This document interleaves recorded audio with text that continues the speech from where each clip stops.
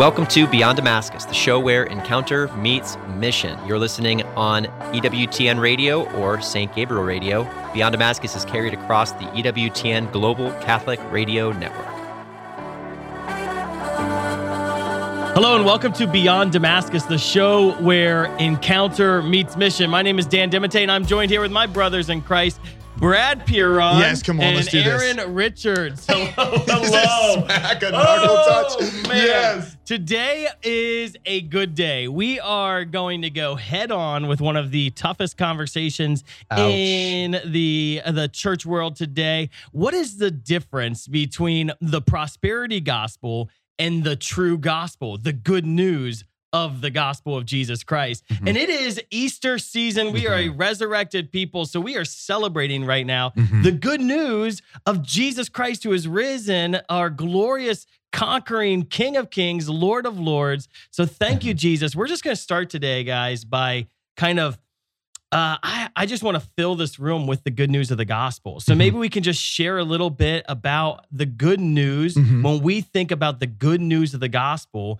what do we think of? Brad, what do you think of when you think of this good news of the gospel? Yeah, Jesus Christ is alive, right? Woo! Like he's alive. Yes, and we can rejoice in that. And it's actually so important that we actually believe that. Yes, he's alive. Dead. He's alive. Yeah. And he's present in our lives. And alive people do things. They They're do things. active. Yes. They're involved. That's right. They're real. Actually, that could be one of the definitions of a non-alive person is they don't do things. They're done doing things. No, so Jesus Christ is alive. And I think that the church has built her entire existence off of that fact. Yeah. Right? God infinitely perfect and blessed in himself in a plan of sheer goodness created man to share in his own blessed life. That's the Catechism of the Catholic Church, paragraph 1. And for that reason, at all times and in every place, God draws close to man, right? So the good news is that God has drawn close to us and he's taken the death that we experience and he has redefined it. Right? He has overcome it. He has showed that it's no longer an end. It's no longer something to be feared. It's something that has been overcome, that is in the process of being overcome, and that will be overcome, right? And so the good news is that Jesus is alive, and he wants us to be alive, not just now, but for eternity. Oh, man, that's so good. I love Jesus's mic drop moment in Luke chapter 4 when he goes into the synagogue and he reads from the scroll, and it says, unrolling it, he found the place where it is written, "The Spirit of the Lord is upon me, because he has anointed me to proclaim good news to the poor. He has sent me to proclaim freedom for the prisoners and recovery of sight for the blind. He has set the oppressed free to proclaim the year of the Lord's favor." He rolled up the scroll, gave it back to the attendant, and sat down. The eyes of everyone in the synagogue were fastened on him, and he began by saying to them, "Today, this scripture is fulfilled in your hearing." That today, the fulfillment of everything people had been longing for, the fulfillment of thousands of years of the Israelites awaiting the Messiah, the Savior, the Redeemer, the one who would restore the kingdom.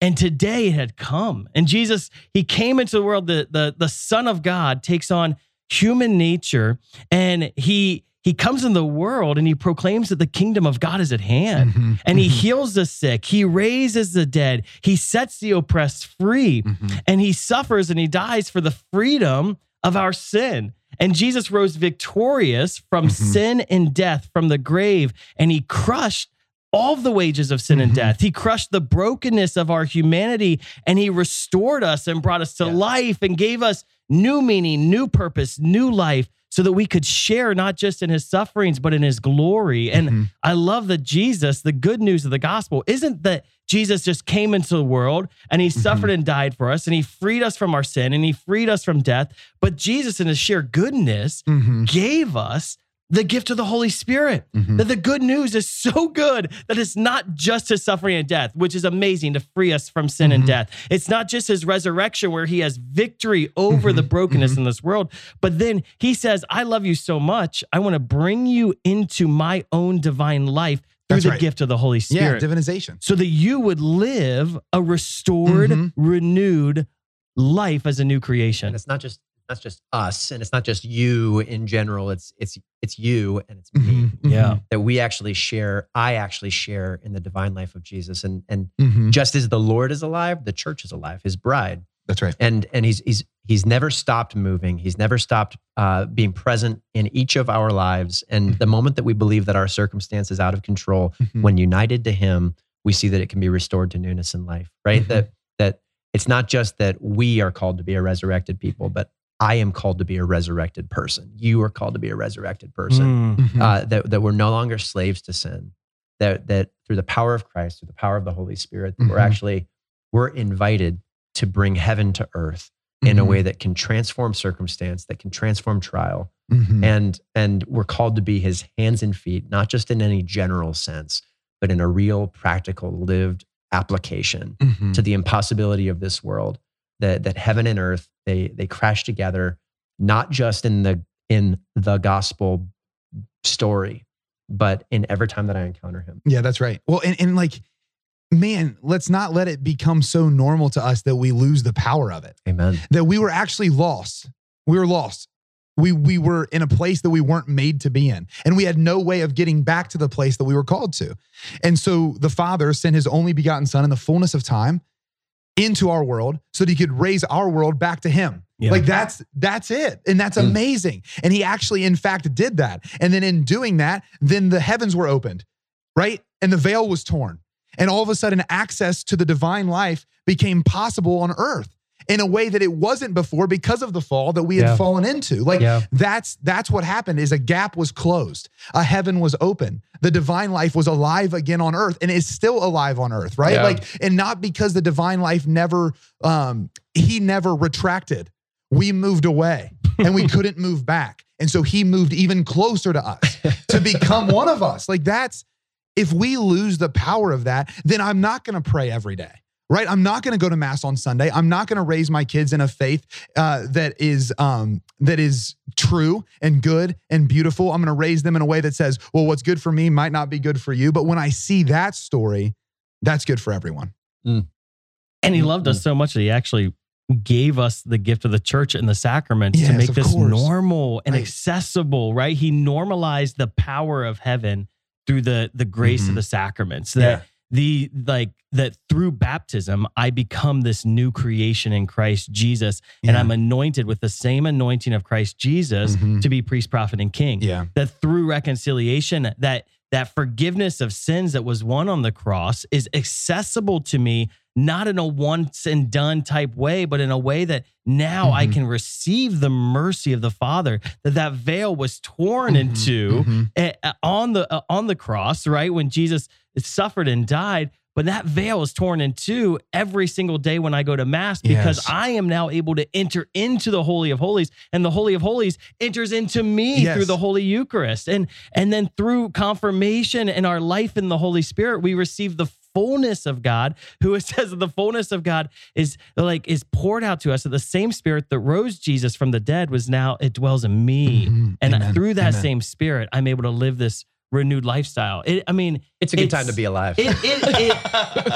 Anytime Jesus is alive, it's a good time to be alive. It's so crazy. It's actually, it's almost too good to be true. It truly is that too is good actually to be true. why it's so good. Yeah. Yeah. And I think because the good news is so good, it's almost so good. It's like too good to be true that sometimes we think that it's not real, that we actually dumb down the good news of the gospel because we're afraid that to deal with the tension. Yeah. And the reality is there is a tension that Jesus Christ proclaimed that the kingdom of God is at hand.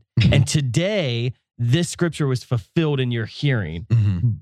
So the kingdom is an already reality. Yeah. And as the church teaches, it's also a not yet reality. That this freedom, this deliverance, this healing, this open heaven is an already reality, and yet the fullness has not yet come. Yeah. It's already not yet. And there's a real tension in the glory of the resurrection and the suffering of the cross that the Christian has to deal with. And I think we're afraid of that tension, right? We're afraid to acknowledge the fact that this is a mystery that is not perfectly explainable.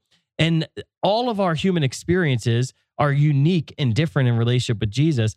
And so instead of dealing with the tension and talking about the already not yet kingdom of God, or this mystery of the cross and resurrection lived in my life simultaneously here on earth as I await the coming of the kingdom where every tear will be wiped from my eyes, because we don't want to deal with that tension, sometimes we just do away with the good news. Or explain it away, right? Yeah. Or explain away the fullness of what it can be. I think that's a key in the entire proclamation of the gospel too, is to focus in on what is the fundamental motive that God has in the good news of salvation, relationship with us. Yeah. That he loved us so much, not just like you were saying, Aaron, not just us, but me and you, that he would do anything to bring us back into that relationship. And it's funny because as we're recording this, we're doing a retreat here at Damascus on healing, just for our missionaries. Healing. Yeah, that the Lord wants to like heal our hearts. He wants to bring us into wholeness. And it was really cool to teach yesterday on the fact that God has forever been about restoring us to relationship with him. And in doing so, he desires us to be whole. And in desiring us to be whole, he's going to show us areas that are broken, and he's going to restore those, whether on the other side of eternity or right here, he's going to restore those back into relationship with himself. But that time frame that we deal with, that God doesn't deal with, does make it complicated sometimes. That's where a lot of that confusion comes in. It's like, because I just know time. I just know that I'm sitting here with you now, and later I have this meeting, and later I have this. Yeah. And God's working in a totally different way. And that is a mystery. And when we try to explain away mystery, we create wrong theology. That's what happens. Yeah. And we create a story of God that's incomplete instead of resting in the mystery that allows it to be complete. It's a tension, and it's all about relationship, as you say. The beginning of the Gospels, or the beginning of the story in Genesis, is all about relationship, and the end in Revelation is all about relationship, and it's a nuptial relationship. Right. It's also every page in the middle. Yeah, every page in the middle is about restoring this relationship. Yeah. You're listening to Beyond Damascus, the show where encounter meets mission. Beyond Damascus is aired on the EWTN Global Catholic Radio Network and right here in Central Ohio on St. Gabriel Radio. You can listen to the whole version of today's show at www.ewtn.com/radio/podcasts. Or check us out on YouTube or your favorite podcast app. We'll be right back with this episode after a short break. He was a scholar, a preacher, a Capuchin Franciscan, and a defender of Christendom. Matthew Bunsen and the Doctors of the Church. St. Lawrence of Brindisi was one of the most respected preachers in the 17th century, but he also helped raise an army against the Ottoman Turks when they invaded Hungary in 1601. He led the troops to victory against the Turks, carrying only a crucifix. He was declared a Doctor of the Church in 1959. To find out more about the Doctors of the Church, visit EWTN.com and click on Catholicism. The most original and exclusive Catholic content is on EWTN Radio. One time somebody said to me, "Why don't you air these people?" And I said, "No, because I don't think they're Catholic." He says, "By what right do you have to say that?" I said, "I own the network." Mother Angelica Live Classics. Every morning, 2 Eastern on EWTN Radio. Welcome back to Beyond Damascus, the show where encounter meets mission. Beyond Damascus is aired on the EWTN Global Catholic Radio Network and right here in Central Ohio on St. Gabriel Catholic Radio.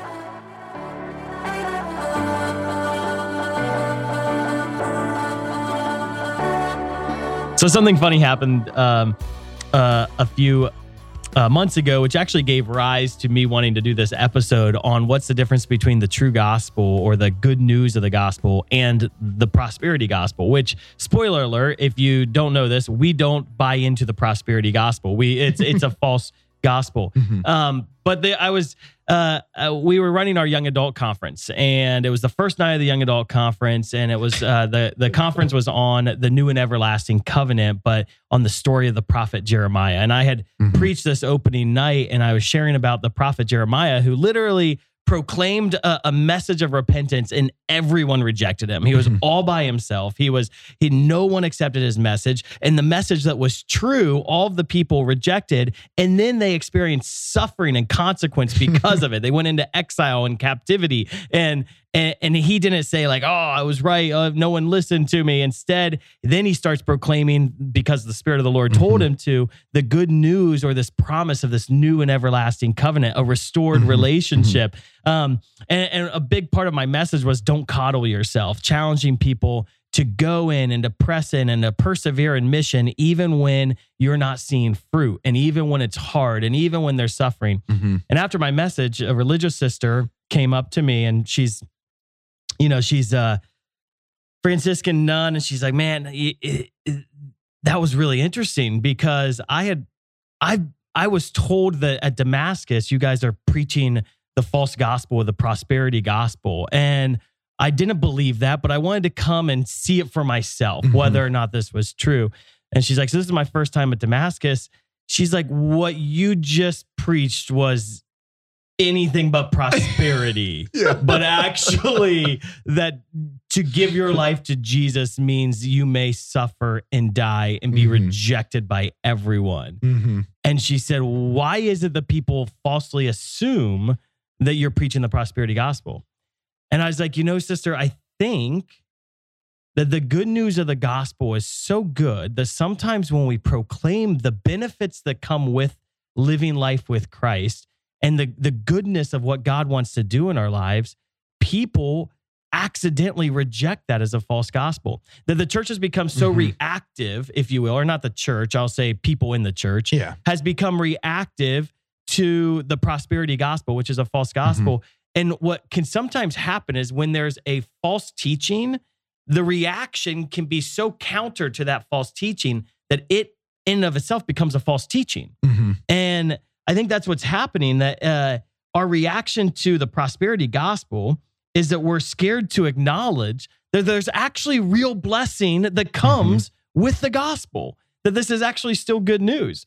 Have you guys seen that kind of in the reality of Christianity today? Yeah, and I don't think we're not just talking about the gospel that's being preached at Damascus, right? This is I think this is a tendency that can happen in the context of every realm of Christianity, that we are very good at building boxes, and when we get uncomfortable, we tend to draw the line and say this is the place that I cannot think past, or I cannot see past.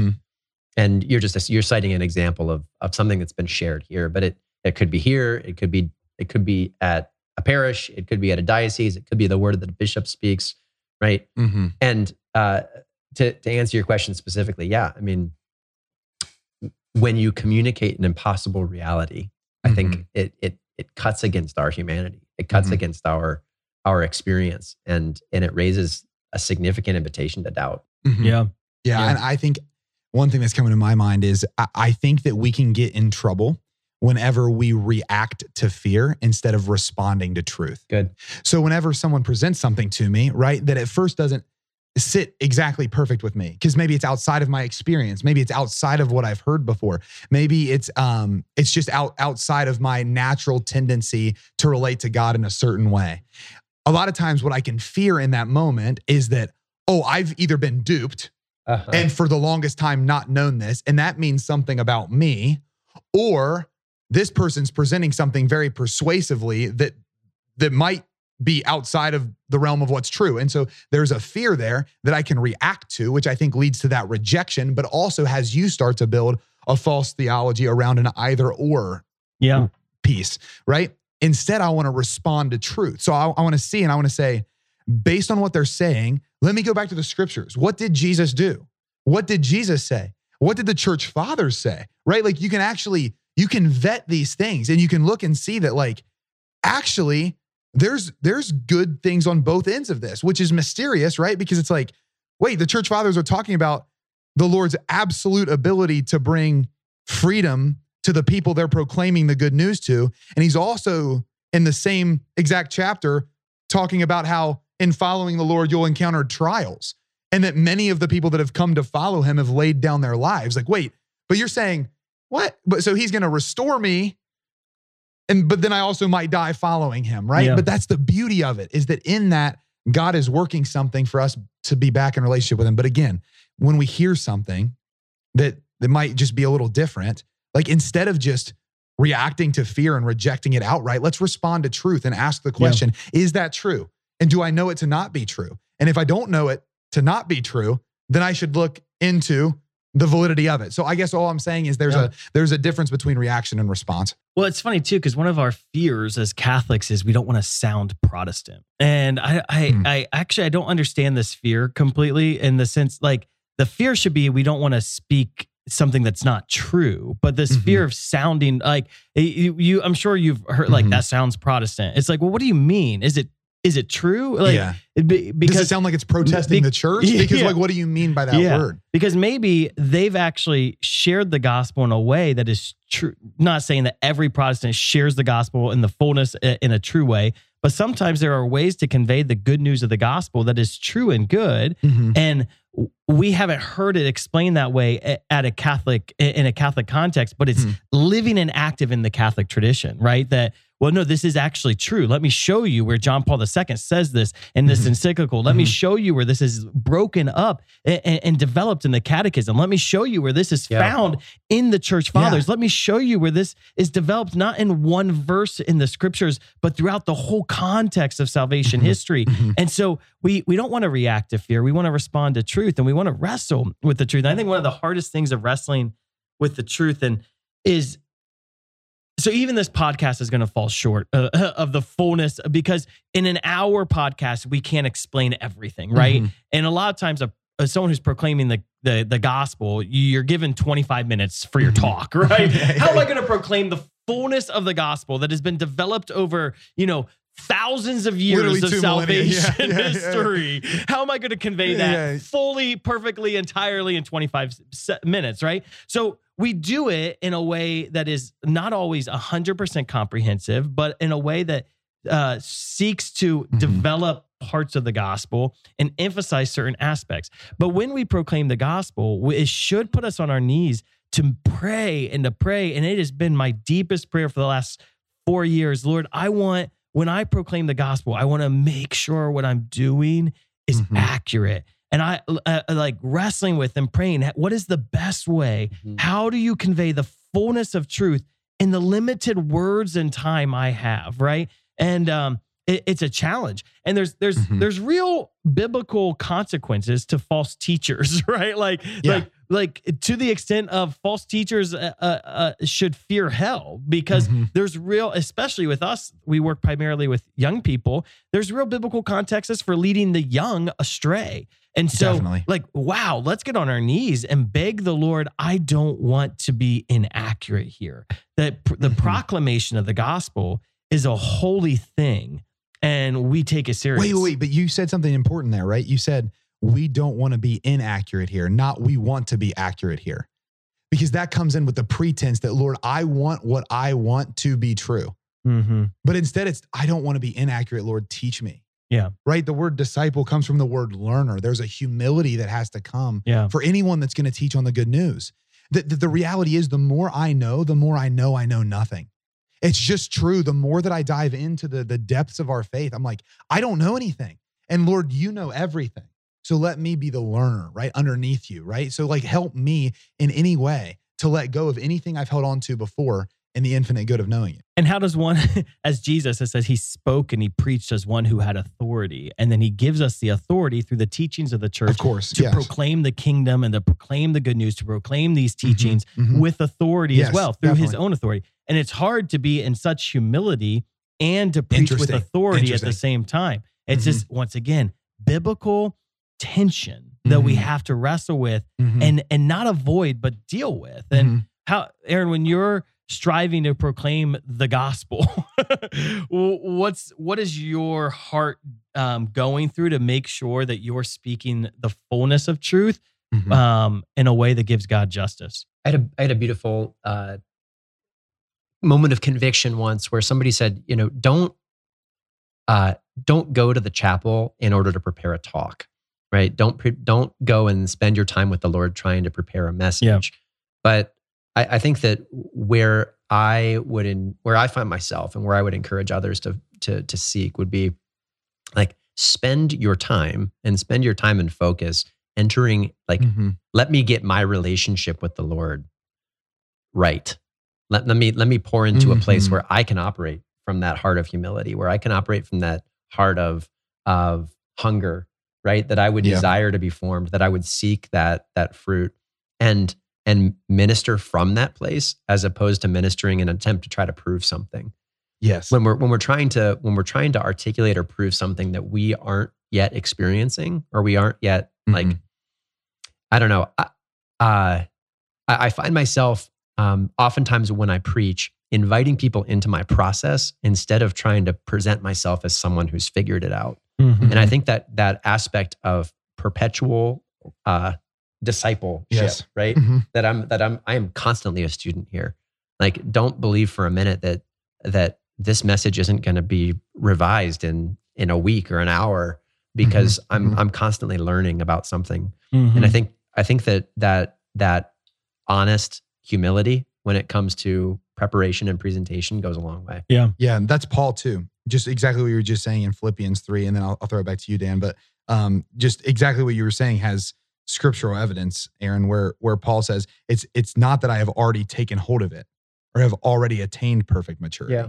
Right? He's saying, I'm instructing you in a way that's welcoming you into this walk with Jesus Christ with me, right? Like it's right after he just lets, like we know Philippians, right? But it's whatever gains I had, I consider these as loss. And he's just saying, like, I don't even know fully how to explain this, but I can tell you this, like, I haven't taken perfect hold of it, but what I have taken hold of is good. Yeah. Follow me. Well, and let me say that's one side of the coin. And the other side of the coin is like, you've got to do the work.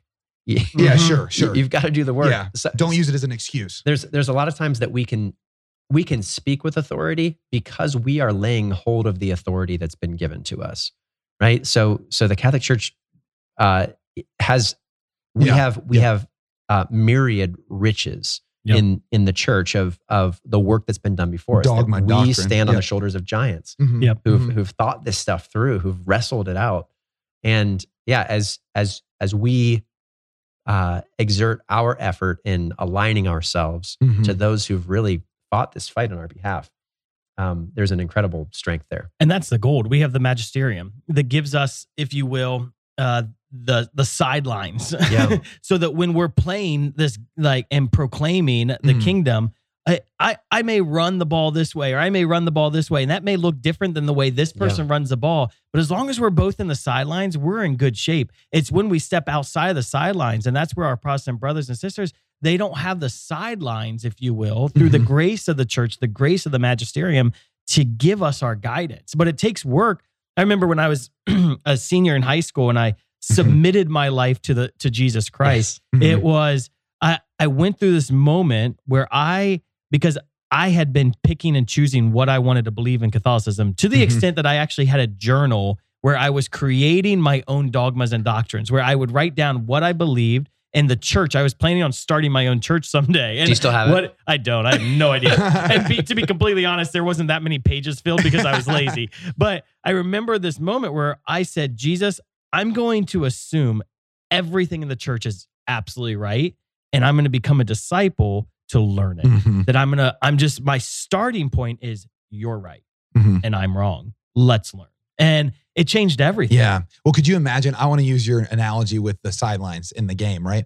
Could you imagine, choose any sport of your liking, right? Imagine soccer, football, basketball. Could you imagine if in that sport, though, you were so afraid to get close to the sideline that you just played in the middle of the field? You would be a bad team. You wouldn't score because you wouldn't explore the robust opportunity that comes outside of what you currently know. It's just well an invitation for us Brad. to get to like a lot of times, right? Like the best, again, like just from my own experience, basketball, one of the things you do if you get a defensive rebound is you encourage those who are going to be the outlet pass to get to the sideline. Yeah. And then to run it up the court because it expands. It just expands your opportunity. Yeah. And again, like, I just want to speak that, like, in our walk with the Lord, we've all experienced times where we're like, oh, that's actually an area where I'm not fully right yet. Or even like, I'm wrong. Yeah. And that's okay though. Cause like, even in the game, yeah, if you step out of bounds, there's a turnover, but then you step back into the play. As long as we continue to come back to the Lord, as long as we continue to come back to Mother Church and let her instruct us, I think there's. So here's an interesting nuance with this that I'm sure somebody has taught more effectively on it, but with that sense of tradition and that sense of magisterial authority, right? With tradition can come baggage. So why is it that we're afraid of sounding Protestant, right? To use that terminology. It's because for whatever reason, like we've taken our eye off the field. We're not even aware of the actual sidelines. We're actually more worried about the baggage associated with history. Sometimes we're just playing defense and we don't have an offensive game at all. And what's really curious, Dan, so, and again, I don't speak as one who is perfectly informed, but as I have interacted with various non-Catholic organizations over the last number of years, you see that churches, that denominations that have a longer history have more baggage that prevents them from actually effectively engaging. So a lot of the mainline Protestant groups, for example, they have very similar perspectives that I don't want to do X, Y, Z because it would be too Catholic, right? Whereas a lot of times you see, newer non-denominational, for example, faith churches that are coming up that you'll go in and you'll have a conversation and you'll say, okay, so what are the works that are forming the foundation for your church and your practice? And they'll hand you a list of Catholic mystics, right? Describe your understanding of the Eucharist. They'll articulate it more closely to the Catholic understanding of transubstantiation than maybe most Catholics are able to articulate. That's not a hard and fast rule. No, sure. But when you step outside of the fear of man and of the baggage associated with maybe the negative experience that we've had in the past, you're able to actually see the field for what it is and pursue truth instead of trying to maintain some image.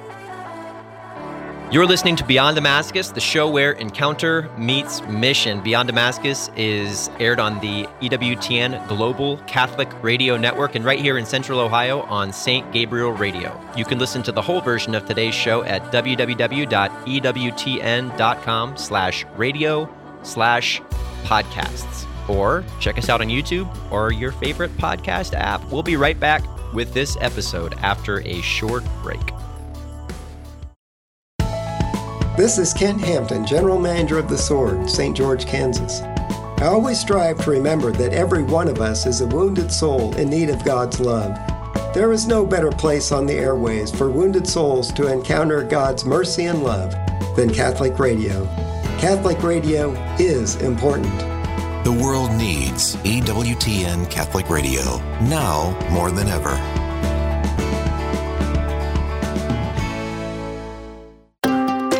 The EWTN home video highlight for April is Work Out Your Salvation. In this teaching series, Father Wade Menezes demonstrates how to work out your salvation by taking an active role in shaping your destiny. Learn 5 important steps that will lead to a life of grace and virtue. Order your DVD set at EWTNRC.com 24 hours a day, 7 days a week, or call 1-800-854-6316. Welcome back to Beyond Damascus, the show where encounter meets mission. Beyond Damascus is aired on the EWTN Global Catholic Radio Network and right here in Central Ohio on St. Gabriel Catholic Radio.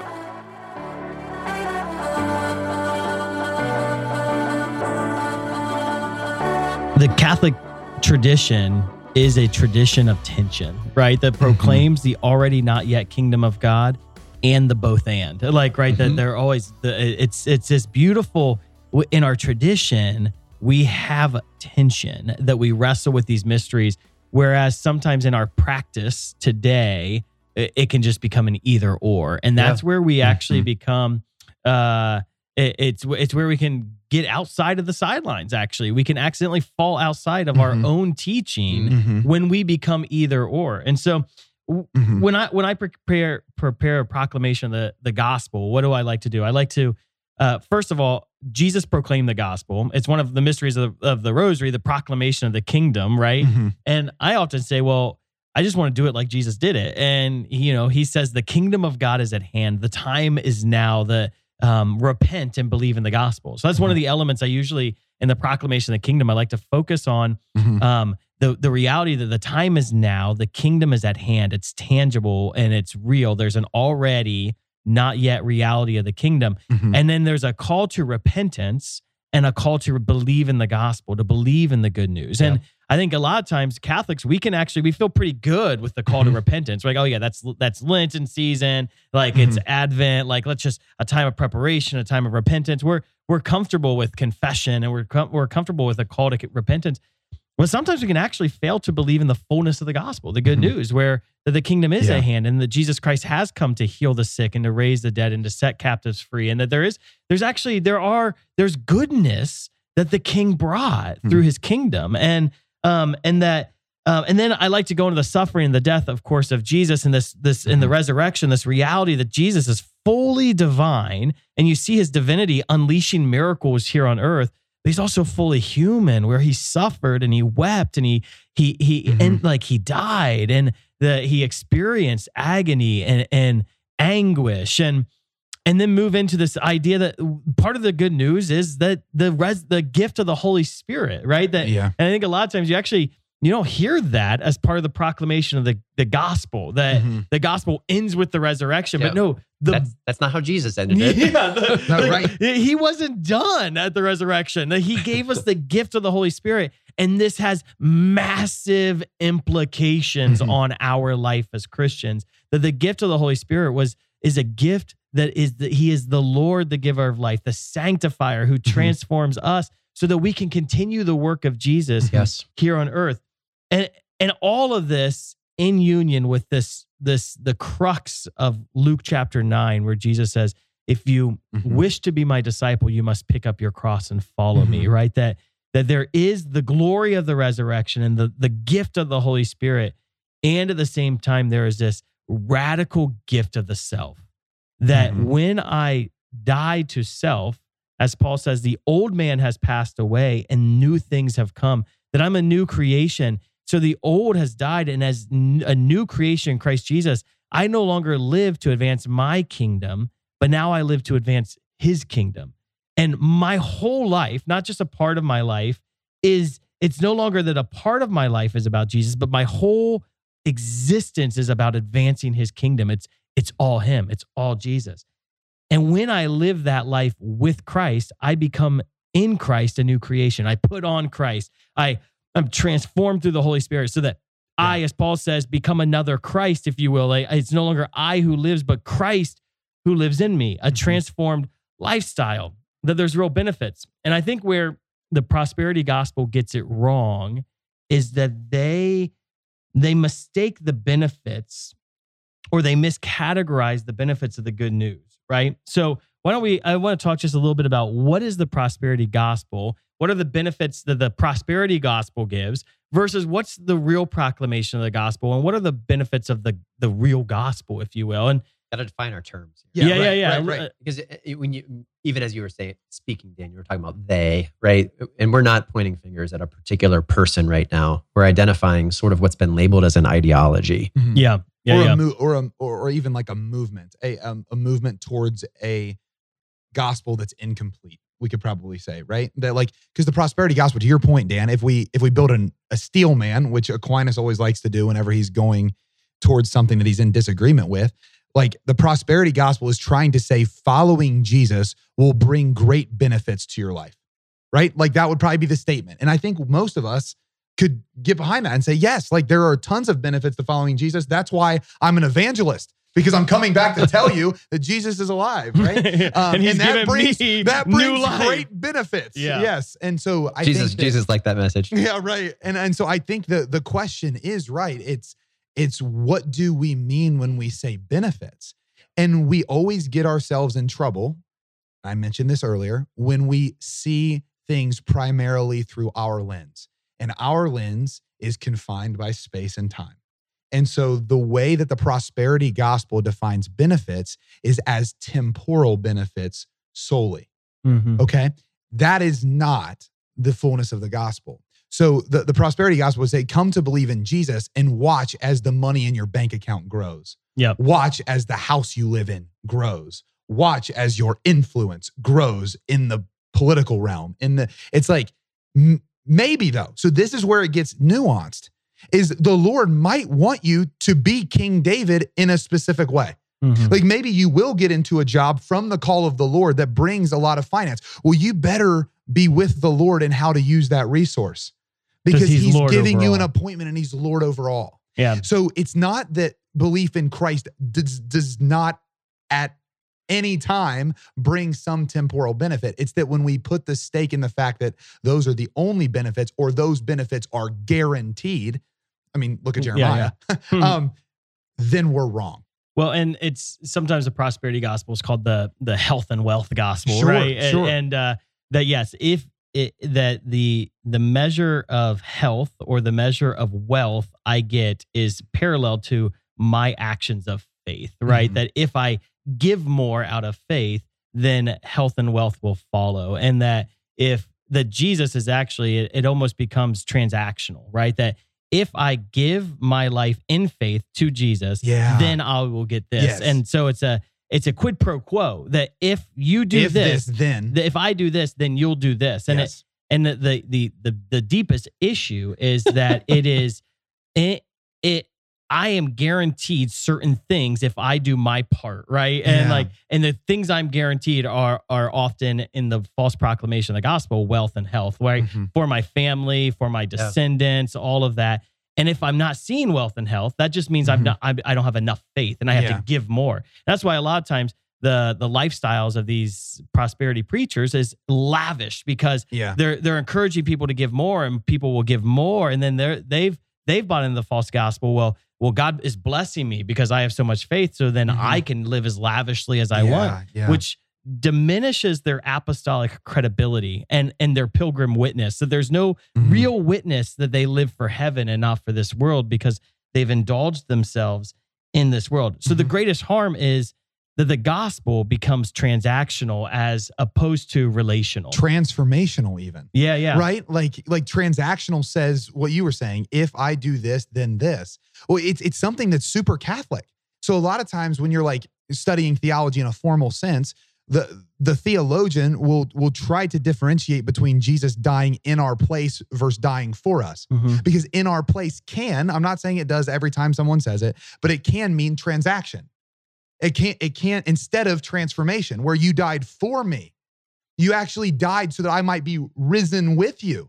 Like the gospel, when we make it transactional in whatever way, that goes on both sides of the fence. Well, it's and incomplete. the transaction the problem can be transactional in the prosperity gospel, that the end game is health and wealth. It can also be transactional in some forms of Southern Baptism or like Baptist ministry, where it's like, well, the transaction is I get saved from the fires of hell. Precisely. And so I'm going to do this action. I'm going to pray this prayer or enter into these laws, these rules, so that I'm saved from the fires of hell. Whereas the gospel is all about relationship. It's you know who really confuses this though, Dan?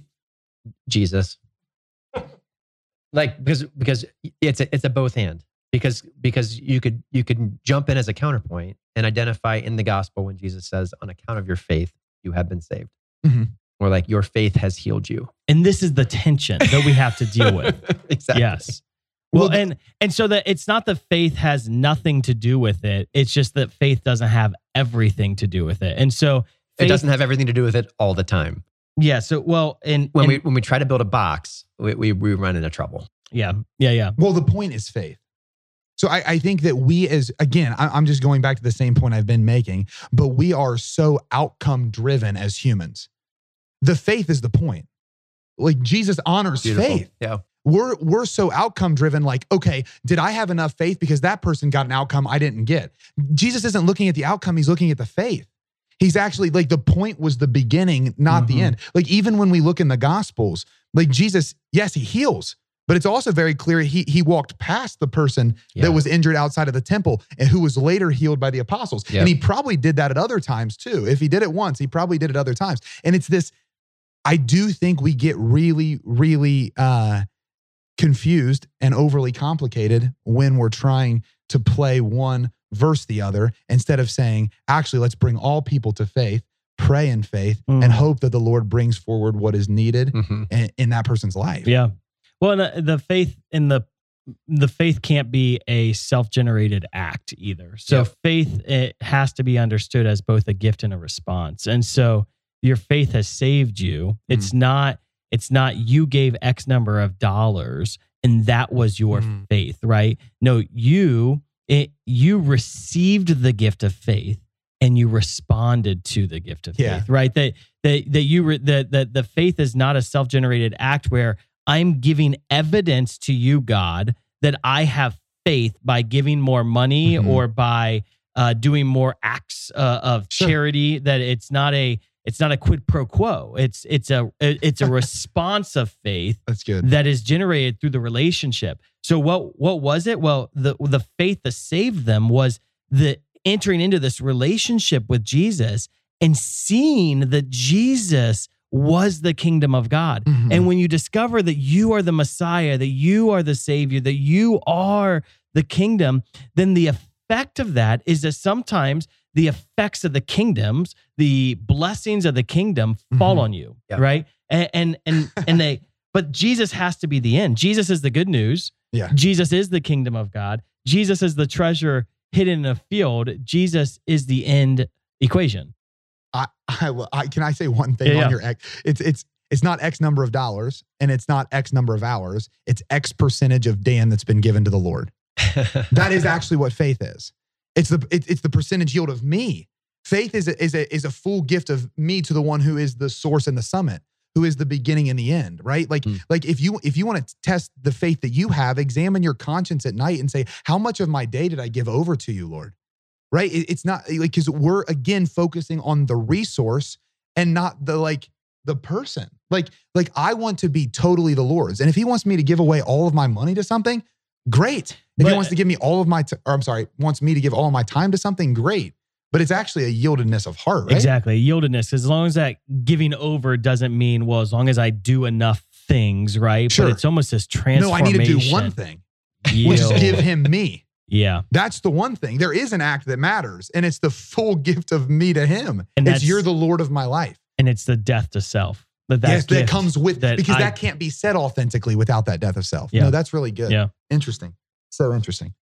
What were you going to say, Aaron? Sorry, we cut you off. No, I think that the Holy Spirit is the interplay here, right? That when I live a life that's yielded to the Holy Spirit, that life produces a response, right? And then the Lord honors that fruit. So faith was never something that I did apart from him.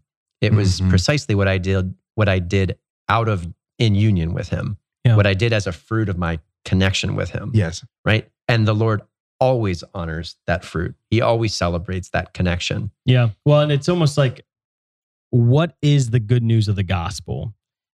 It's the better answer is maybe, who is the good news of the gospel? Right. The good news of the gospel is Jesus. And he came so that we could have a relationship with him. And through a relationship with him, we get a relationship with the Father. That no one comes to the Father except through me. So that we get a relationship. So the good news of the gospel is Jesus came so that I could have a relationship with him. Through relationship with him, I have access to a relationship with the Father. Through the relationship with the Father, I become an adopted son and daughter of the Father. Through adoption, I become an heir. And in my heir, I receive the gift of the Holy Spirit, who is the inheritance of the kingdom. And through the gift of the Holy Spirit, I am sanctified and I am transformed to live this new life, which is Christ. Yeah, and it's transformational. Because the end is consummation. He initiates and he consummates. Think about the Mass. It's the Lord who put in me the impulse to go to Mass. And then when I go and give myself and I say yes, and you're the Lord of my life, he then consummates that union. I think that, I preach on this all of the time when I'm preaching the good news, especially to young people. It's like, Because sometimes we can say, well, how many times have you guys heard this? Listeners, how many times have you heard this? I left the Catholic faith because I never heard the gospel proclaimed. It's like, no, you did. You did hear it proclaimed. It's just, we have to know, yes, you like every mass you experienced it. Yeah. Like you were encouraged to actually enter into daily, but anyway, like what I'm trying to get at is I always preach to the mixing of the water and wine. The priest, every time when we bring up the gifts, which we're supposed to bring ourselves in that, they're bringing the bread and laying wine. ourselves on the altar. That's right. We're on the altar and Jesus is transforming all that's on the altar into himself, us included, divinization. And in order to represent that, the priest pours water into wine and that water can never be extracted back out from the wine, right? That's the symbolism. Used to be very difficult. Well, sure. Yeah, maybe I'm ignorant. The chemist but nerd at least when we were starting that kind of like symbol in the ritual, it was for that reason.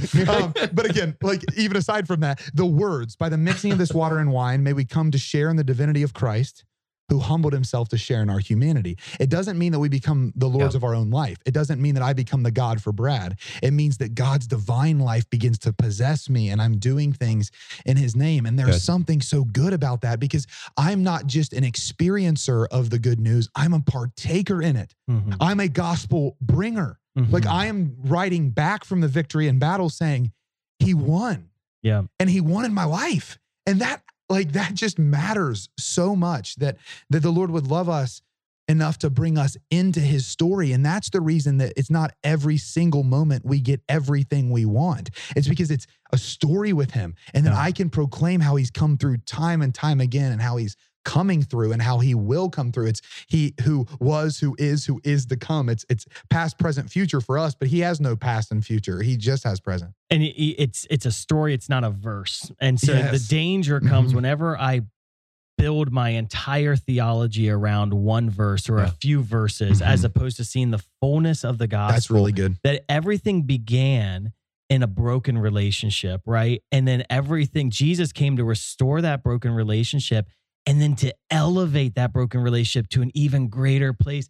And so we see in Revelation this spousal, nuptial wedding feast of the Lamb, where I'm no longer separated from the Father, and I'm no longer just in love with the Father, in love with the Son, in love with the Holy Spirit, but now I'm in the love of the Father, Son, the Holy Spirit. And everything is a love story. That the gospel, the good news, is that I get to share in the blessed life of the Holy Trinity. Yes. That I don't get to just be in love with them. I get to share in their very love. And it's manifested in an already not yet way in the Mass and in the life with the Holy Spirit. And we're striving so hard. So there clearly is great benefit that comes from that, right? There is, if you will, some sort of blessing that flows forth from a living relationship here on earth with Jesus. And the way that we respond to that, it informs everything. The way that we minister, it informs our family, it informs our response to vocation. It's our response to that eternal exchange of love, the way that we enter into communion. Oh, it's so good. As if it's the good news or something. I love it. Guys, this has been a rather stimulating conversation. So stimulating, it's taken way too long. And we haven't gotten to the 5 benefits or the 5 blessings that flow forth from the gospel. And so here's my executive decision. Why don't we do this into 2 parts? So this is gonna be part 1, and then we'll do another episode here on the 5 blessings. I also think it'd be really good in this next episode to kind of tackle too the paradox of healing. Like, how do we deal with the fact that Jesus commands his disciples to pray for healing and to heal the sick, and yet when we pray for healing, sometimes people get healed and sometimes people don't. And so we don't want to suggest that praying for healing is the prosperity gospel, right? But God does want to heal. So these are important questions we'll talk about in the next episode. Does that sound good? That's great. Awesome. Yeah. So guys, thanks so much for joining us on Beyond Damascus, the show where encounter meets mission. This has been a awesome conversation. If this has really piqued your interest or has blessed you, if you got excited on this episode, usually that kind of enthusiasm demands a response. So maybe you want to share this episode with others so that they can hear about the good news of the gospel, so that this message can transform their life. So help us out, like, share, comment, do whatever to help this message reach as many people as possible. Aaron, Brad, thanks so much. This was a fun conversation. We'll join you guys next time.